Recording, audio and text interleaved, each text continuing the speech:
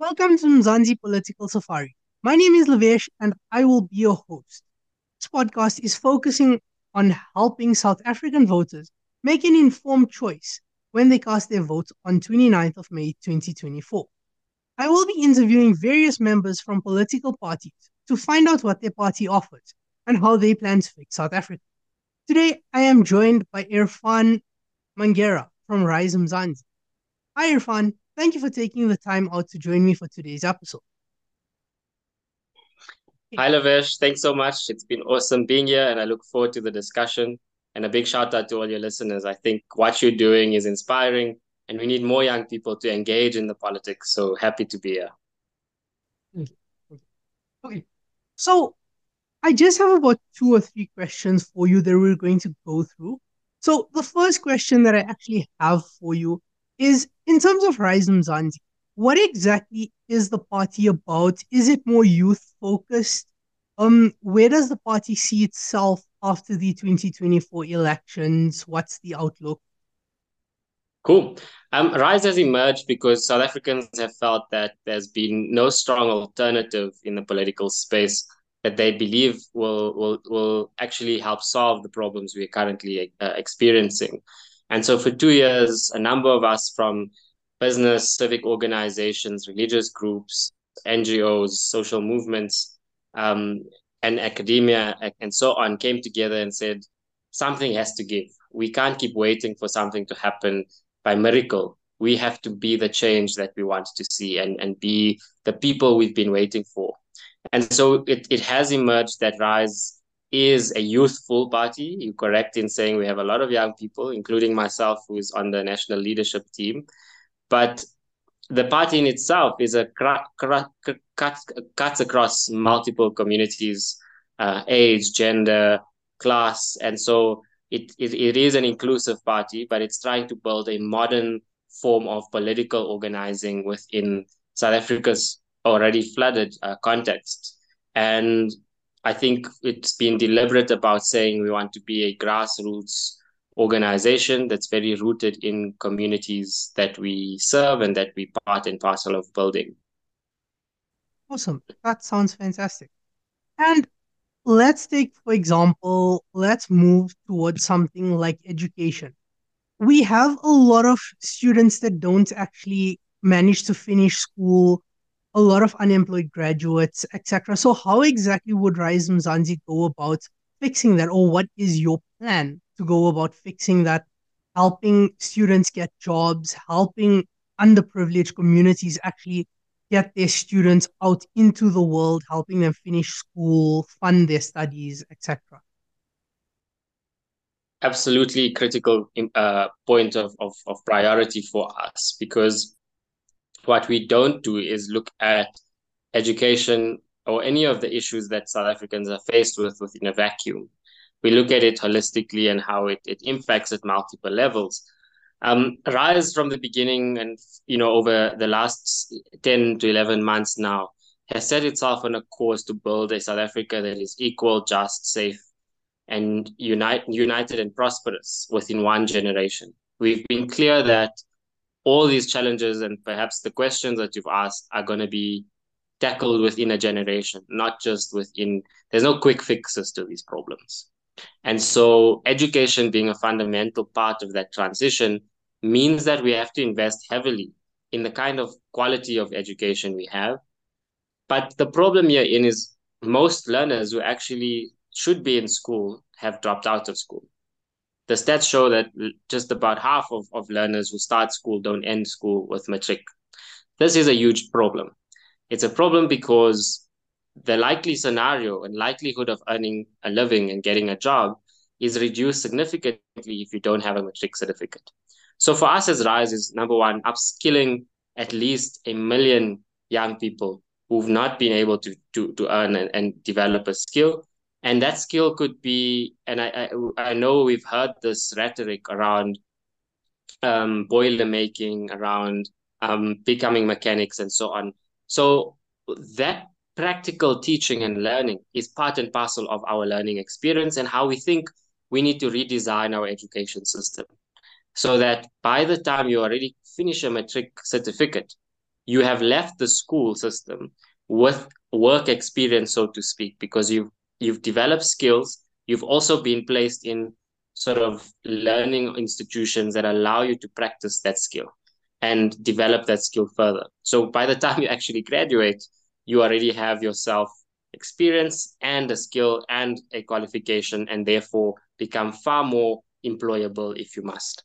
Now, additional to this is that there are deeper conversations, and I'm a qualified educator, so this is something you'll hear me speak passionately about, is that curriculum change comes with the intense agreement that it has to be the environment that allows for that curriculum to be delivered effectively. So for me, a school is the place where you trust your kids to go to, that's safe, that's protected, where they are going to be focused on learning, and that's all that they focused on, and obviously socializing in an environment with friends. Unfortunately, in South Africa's context, that's not happening. Our schools have become spaces akin to ganglands where drugs are easily accessible. I come from a community now, and being part of a drug and rehab center board, we've seen an uptake of kids as young as 12 and 13 accessing drugs in school. So if we don't fix these social and societal and economic challenges, the school in itself becomes um, I don't want to use the word useless, but it becomes so drained that that qualification, the actual teaching you've been through, the training you've been through isn't effective in the end. And we see today the literacy and numeracy rates are horrendous. And therefore it has to be an investment in quality teaching and learning. And that means upskilling your teachers, having dedicated teaching colleges, all the way from ECD level. A big problem that we're trying to solve is that we think 30% pass rates and that are the problem. That is not the problem. Fundamentally, you have to fix the foundation of learning in order for you to get the outcome you want at the end. ECD centers are so critical in this journey, because if learners don't learn those motor skills, those development skills, and you know, part of the development of the brain from that point on, you start losing your ability to actually learn at a later point. And so this is what's happening in our current context, where there's not enough investment where the foundational learning should happen in order for your secondary and tertiary outputs to be as of a quality standard. So Rise has been will prioritize a lot of these things, in addition to ensuring that your school environments are places where you are encouraged to be in. It shouldn't look like you're going to a prison when you're going to school. School should look welcoming. It must be an environment where you're proud to be there, where the South African nation building project can also be taken forward. And I say this because our schools barely host the South African flags. Our schools often don't have green grass where young kids can kick a ball or can play around. There's no shade, there's no trees. And this is unfortunately is a legacy of apartheid and colonialism. We have to acknowledge this reality, because our communities were designed without thinking about how they should look. There was barely any trees in some parts. There were dust bowls in many. So I'll conclude by saying that the holistic approach to ensuring the environment has to be taken care of, meaning it should be an abomination that pet toilets exist in 30 years down in democracy, where young kids are dying because they've fallen into these pet toilets and drowned. It's a stain on all of our conscience, not just those governing, but all of us who's not been able to hold them accountable. So I say this as a parting shot around education, that it must be holistic and it has to take into account multiple levels of intervention that the community must play a role in to ensure that there's teaching and learning taking place, that they're holding account of the officials who are in the public service, but also where we deal away with the kind of monopoly that some of the perhaps the union has taken over, where young teachers who are trying to go and teach have also been victim to principals who they need to sleep with in order to get a job. So I'm giving and I'm painting you a big picture about how this problem is not just as complex as saying 30% pass rate is a problem. It's not. The reality is there are multiple layers to it, and we need leaders who are going to engage the complexity of all these things and have the political will to want to solve them as it should be. Thank you so much for that. I definitely learned some new things about the education field and that just from that. Like with regards to learning from a different level, the way our schools work, that it's not only the 30% pass rate that causes the issue, etc. Another question that I do have for you, this is something that's plaguing our country. It's going wild. Every other day we're looking at our schedules and we're hitting stage 4 load shedding. So how exactly would Rise Mzansi look at eliminating load shedding or at least reducing it so that we could stay at like a level 1 or 2 on a short term until we can rectify the problem as a whole? Sure. So in our manifesto, the third priority is about economy and jobs. And we've included in this conversation, how do we build prosperity for all? Because it's too little to imagine just saying, we'll sort this problem out, but we still have inequality. We still have people suffering. So the framing of it for us is important in saying we want to live in a South Africa where anyone and any family can be prosperous so that we don't leave anyone behind. And so Eskom and Transnet feature in this conversation because if we don't fix them, we're not going to grow the economy. If we don't fix um, the logistics arm of the state, the train tracks that keep goods, that allow for goods to be easily transported, we're not going to create the investment we need, or we're not going to create the kind of the things we're buying, the goods we're buying from abroad will take months to get here. People eventually don't want those things, and so it already has major flaws and problems for us because it's limiting the growth of the economy. In fact, we're now shrinking the economy, less jobs are available, and this is causing havoc on what's available and what we can spend on. Eskom is critical. And I tied these two together because they both state-owned enterprises that are failing us and failing this economy. Now, for us to deal with load shedding, moving from stages to stages, we think that we need to move towards a lot more green energy solutions that are supported by the state's intervention. Now, there's no reason why in a country like ours, where there's so much of natural resource, there's so much of sunlight, but wind power, there's potential for hydro, etc., that we don't have this to power up people's houses. The frustration you and I have, and the ordinary citizen, is that food goes off when we start seeing these load shedding schedules that are 5, 6 hours, and you come back. And the challenge is those with privilege can say, okay, this month I'll do away with this food, I'll throw it away. But for the majority of South Africans, this is life or death. This is what we've spent hours and hours of hard labor earning, and now it's been wasted. And the state is not providing supplementary support for that. So it is a challenge. We think that all housing, particularly residential housing, should have access to solar power. This is really possible. We saw the kind of initiatives, even globally, how these things work. Rolling that out should not be a difficult task. In addition, I think some of the more bigger investments that need to be made is in the kind of green energy we're seeing. But again, our diagnosis of this problem is not that we don't have the solutions to it. There's enough blueprints, there's enough plans, we have enough resources for it. The problem here is in why Rise leads our manifesto by saying we have a leadership crisis and a governance crisis in this country. The problem with Eskom and Transnet is that they've not had effective leadership in there long enough to stabilize the organizations. The political interference is too high. And how then do you expect any implementation of plans to fix the problem? And so To reduce this, we need to, or to fix this, we need to change the leaders.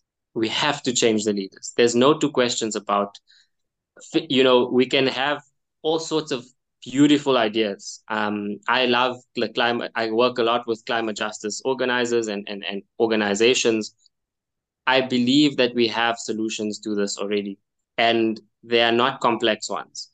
The problem is being able to eliminate the corruption, because that corruption, when you've seen it from the Gupta times all the way till now, that people are benefiting of coal deals. People are benefiting of the trucks that are going up and down to the coal stations. And so they're forcing this crisis to continue, where all of us must suffer because they greedy, they want more and more from the pot. I'm just going to read you two of the key things that I think I'll end off here.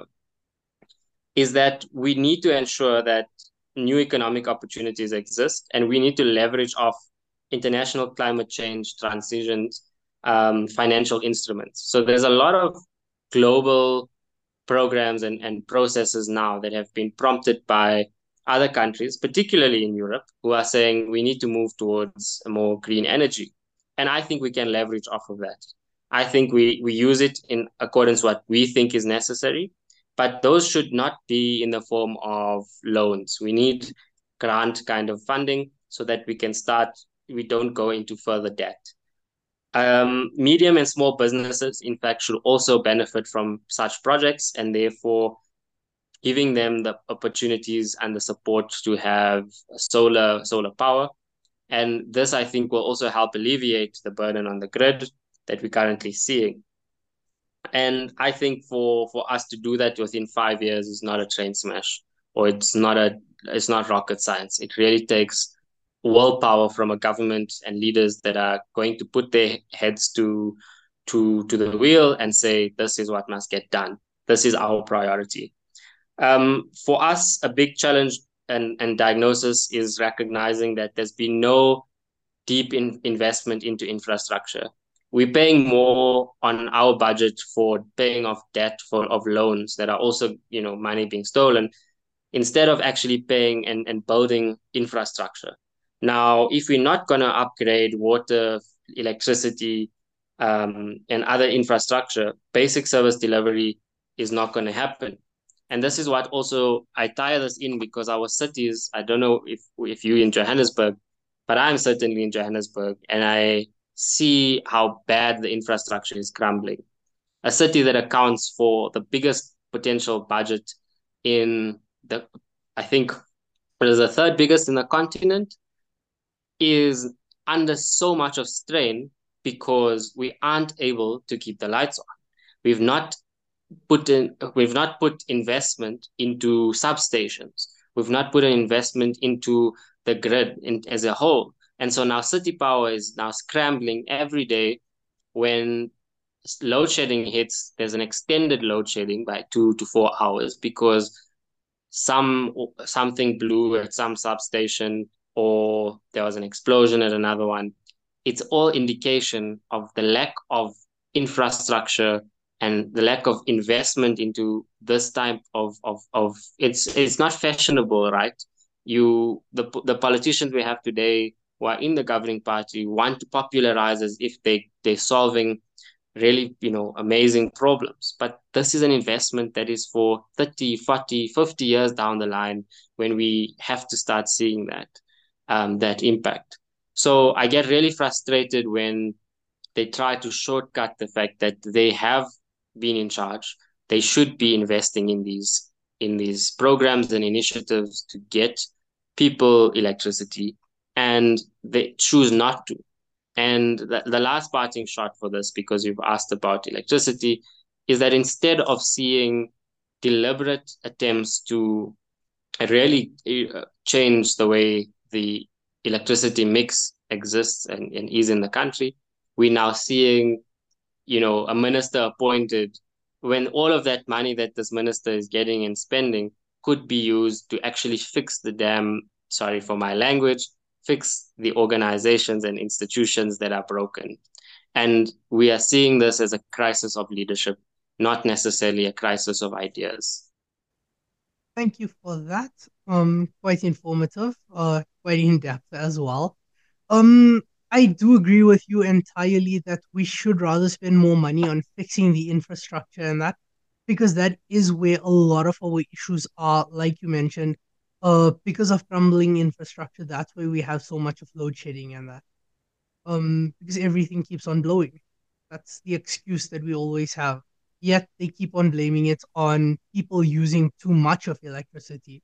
Whereas we should technically be able to support people to use the electricity that they pay for.